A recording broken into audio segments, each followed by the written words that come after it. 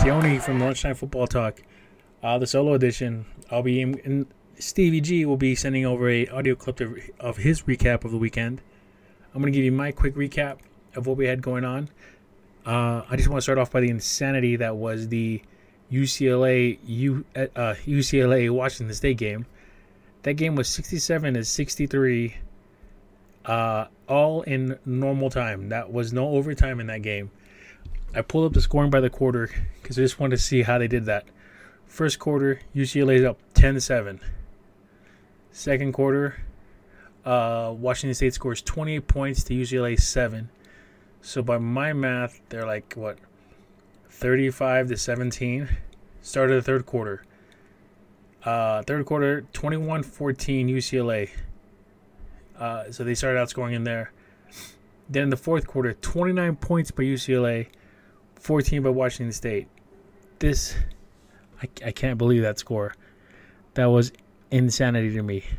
Let's see. I think I read here that the quarterback threw 9 touchdown passes. Yep. 2 interceptions, 570 yards. Lost.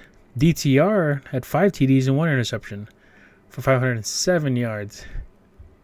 John Kelly had a 90-yard game. Man, that's just insanity to me. Well, we did have this last week and kick off pretty well with the Tulane and Houston game. Oh, side note, Houston's Derek King decided to redshirt now. He played the 4 games. He decided he's going to redshirt, preserve his redshirt so he can come back next season. I get it. The season's kind of lost for them. He's not playing the greatest because he doesn't have the best weapons around him. A lot of those guys are also like redshirting this year, so he's going to come back next year with a vengeance. I really like Derek King, or Eric King, or however they say it. I think he's somebody special. But the first thing I thought when he said that he's redshirting, I thought, great. There goes another quarterback who's going to go to Oklahoma and try to win the Heisman. That's the first thing I thought. Now, I kind of think he's going to stay there. So, yeah. Oh, yeah, here's the article. I just found it, and I was just talking about it. Derek King and senior receiver Keith Corbin met with reporters today to discuss their unusual decision to sit out the rest of the season following the Cougars' 1-3 start. Yikes. Huh. Okay, they asked Holgorsen if anyone is suggesting this team is tanking for the rest of the season. He says they are misguided. I can assure you whoever is saying that was not at our practice last night nor in our meetings. All right. I kind of have to believe Holgorsen. I don't know why, but I believe Derek King, and I believe he plays for a city of Houston. I just saw U and then red. Anyways, let's keep going. What a heartbreaker that Utah game was. That game was gnarly. I really thought Utah had it, but once Moss went down, our short yardage churn and burner guy, the grinded out guy, wasn't there to really for us to impose our will on them. And USC was just playing pitch and catch.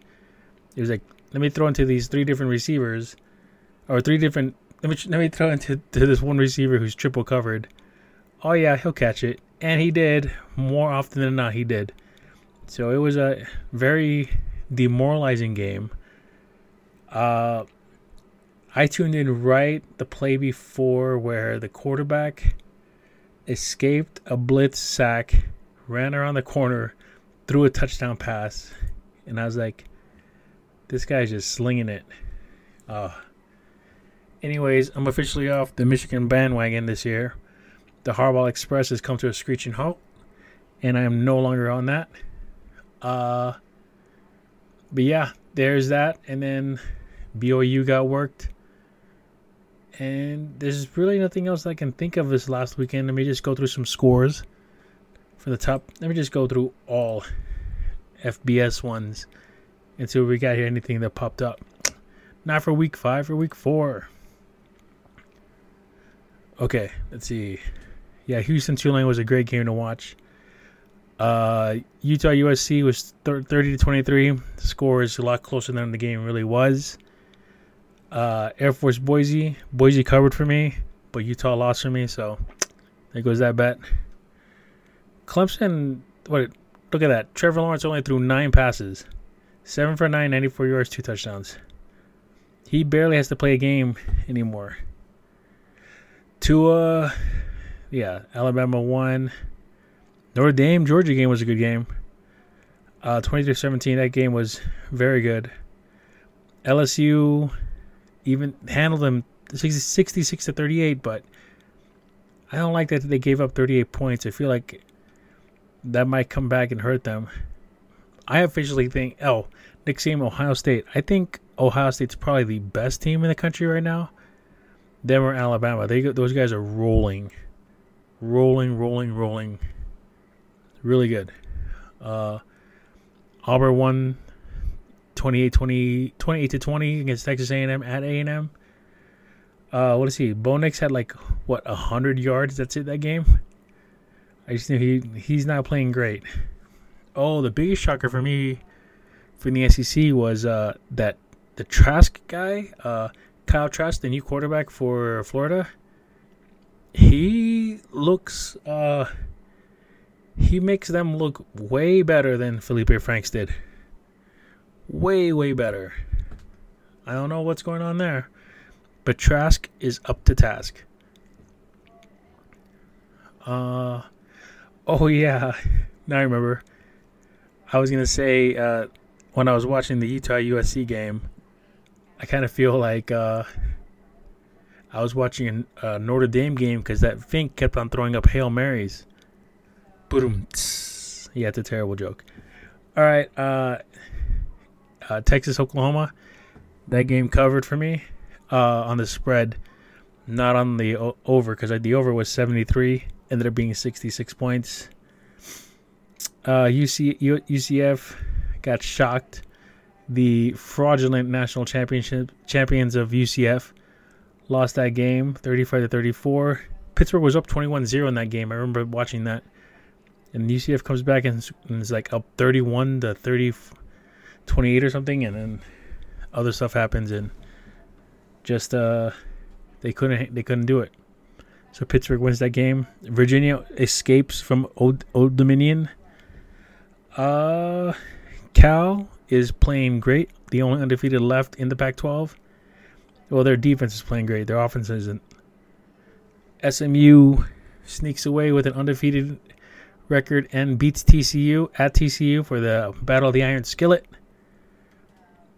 Syracuse is back on track. Boston College destroys Rutgers. Not destroys, just beats them. Wow, Iowa State beats ULM 72-20. Yeah, that's it. There's not other ones here that I can see that are big news, guys. We'll be back again later on this week. Oh, my disappointment of the week is Miami at Central Michigan at Miami, winning 17-12. That was a terrible game for the Canes. Feels like a loss watching that game, but yeah, it was nuts. Oh, so here's a stat that I was watching. So West Virginia played Kansas. Kansas lost. Kansas is, they're playing pretty tough. They're playing like they're trying to play for their bowl berth. But if I was right, let me see. They were averaging 7 yards a play. West Virginia was averaging 4.6 yards a play. How do you not win the game averaging that many yards per play? It's just one of those weird anomalies, I guess. And in the Pac-10, in the Pac-12, not the Pac-12, the Big 12, up on top of the conference leaderboard is Texas and West Virginia. The only reason I said that is because that screen just popped up for me. But yeah, that's all I really have right now for you guys. I'm going to be inserting in Stevie G's stuff right here as soon as you send it to me. And then we'll drop another episode later on this week, previewing the next games, especially my lock of the week. which right now I'm thinking is going to be Duke at Virginia Tech. I think that'll be my lock of the week. Because, see, here's it. Let me pull up that game real quick. Gamecast. 3 points. Virginia Tech is just not looking good. Not looking good at all. Over under is 52. I take Duke on that one. And if anyone wants to do a 2-game parlay with me, or there's anyone out there thinking about making a 2-game parlay, take that for the Friday night game, along with I like Maryland. See, the Maryland. So I say take Duke and Maryland on the points, because Maryland's getting 6.5 or 6.5, and Duke is getting 3. So take that for your Friday night 2-game parlay. If you want to keep going risky on that, let's see what Cal's is.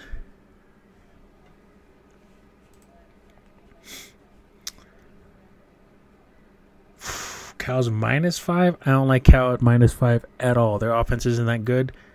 I take Arizona State on that +5. So take Arizona State on that. I'm going to make someone some good money out there. Maybe. Who knows? Or you're going to lose all the money. I'm an idiot here. I don't want to touch the Air Force San Jose State game. I feel San Jose State just beat Arkansas. But I think that was kind of like one of those stars are aligned kind of situations. But yeah, I hope you enjoyed this listening to this. We'll drop a thing later on, and we will talk to you later. Thanks for listening. Goodbye. Stay tuned for the next part, which is Stevie G's part.